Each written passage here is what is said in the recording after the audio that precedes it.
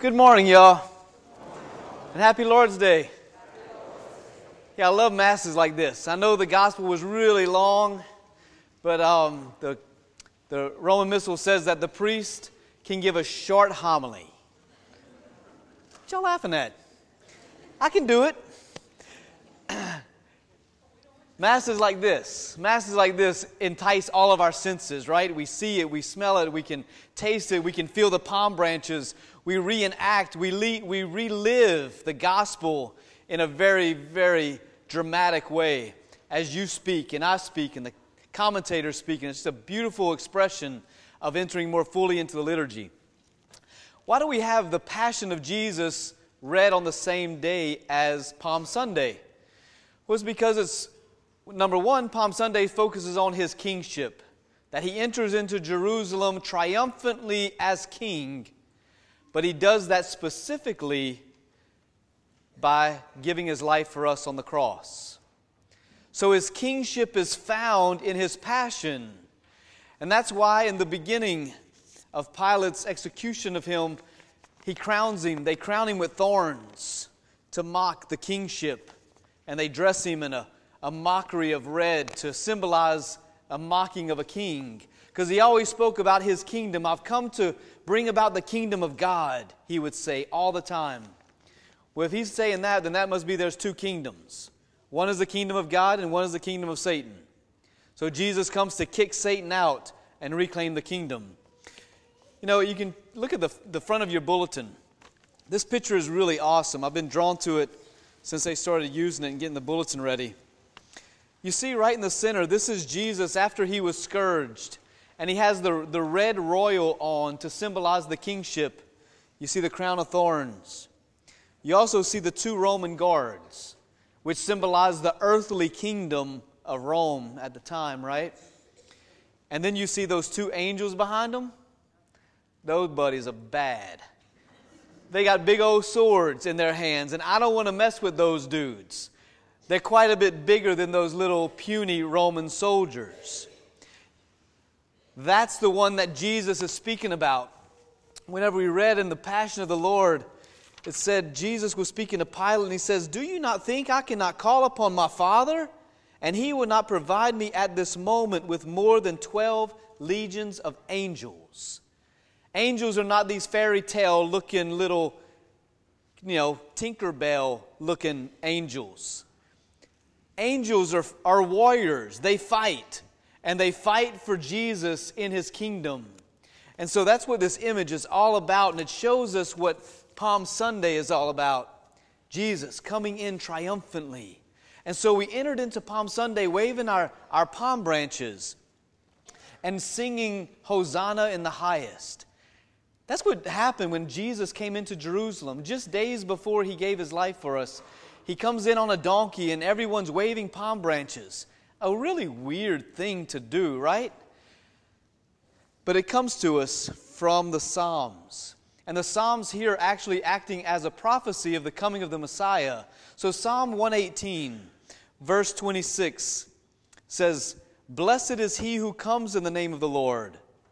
We bless you from the Lord's house. The Lord is God and has given us light. Join it. Procession with leafy branches up to the horns of the altar." So that's what they're doing. The people of Jerusalem are proclaiming that Christ is now processing in as Messiah, as King. And it's symbolic with those palm branches. But where's this King going? He's going up to the altar. He's going to offer up sacrifice. And so Jesus as King is both King and priest. And He's not going to offer up just any sacrifice. He's going to offer up the one perfect sacrifice of His body and blood in the Holy Eucharist and on the cross. So that's what we're celebrating by the symbol of our palms, is that it's a symbol of kingship. You know, in the Old Testament, the palaces of the kings would be surrounded by palms. It was a royal plant, right? So you could say that everybody that has a camp down in Grand Isle, they're royalty, right? They have palms everywhere. It's a royal plant. So whenever we're waving our palm branches, it's that awesome sign of kingship, of royalty. And that's why we have them. Whenever we have these, it's not just for pretty decoration. They're blessed. There's something now that you can take home with you, and that you can go home with these palm branches and proclaim Christ as king of your house by the image of the palm branch. I don't know where you put it. Some people put it over their doors. My mama used to put it on a little table by the family Bible. I would suggest put it somewhere in your house so that you can see it. Because it shares. You get to share every time you see it in the kingship of Christ. And you can say that Christ is the king of my home. He's the king of my family, the king of my heart. You see, Jesus proclaims himself to be the Prince of Peace, the King of Peace. I don't know about you, but anybody need a little bit of peace in their family? Yeah, we all need peace in our family. Well, guess what? The only way to bring peace into the family is to bring in the Prince of Peace into the family. Amen?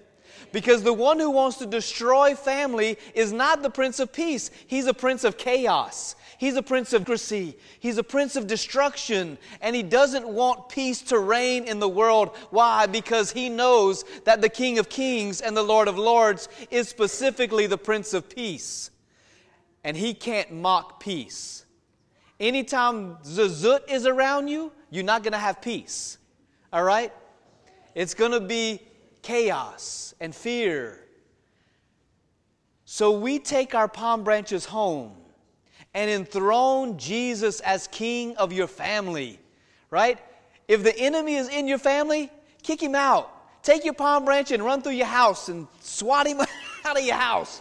Do whatever you got to do. Get Satan out of your house, because you know what? There's only room for one person on the throne of our hearts. We cannot serve two masters. We will either love one and hate the other, or despise one and serve the other. We can't serve them both. Somebody's got to go. And if you want to keep a throne of the enemy on your heart and have chaos and craziness and destruction, go for it. But if you want peace, there's one who brings peace, and that is the Messiah. That is the Christ. And that symbol of kingship is the palm branch. So it's been blessed. I would really invite you to have some little prayer at your house and say, Jesus, you're the king of our house. And when things start going crazy and things start going wild and it gets a little bit out of control, just stop and go grab the palm branch and say, Jesus, you're king here. And we're going to work things out because He's Lord of all things.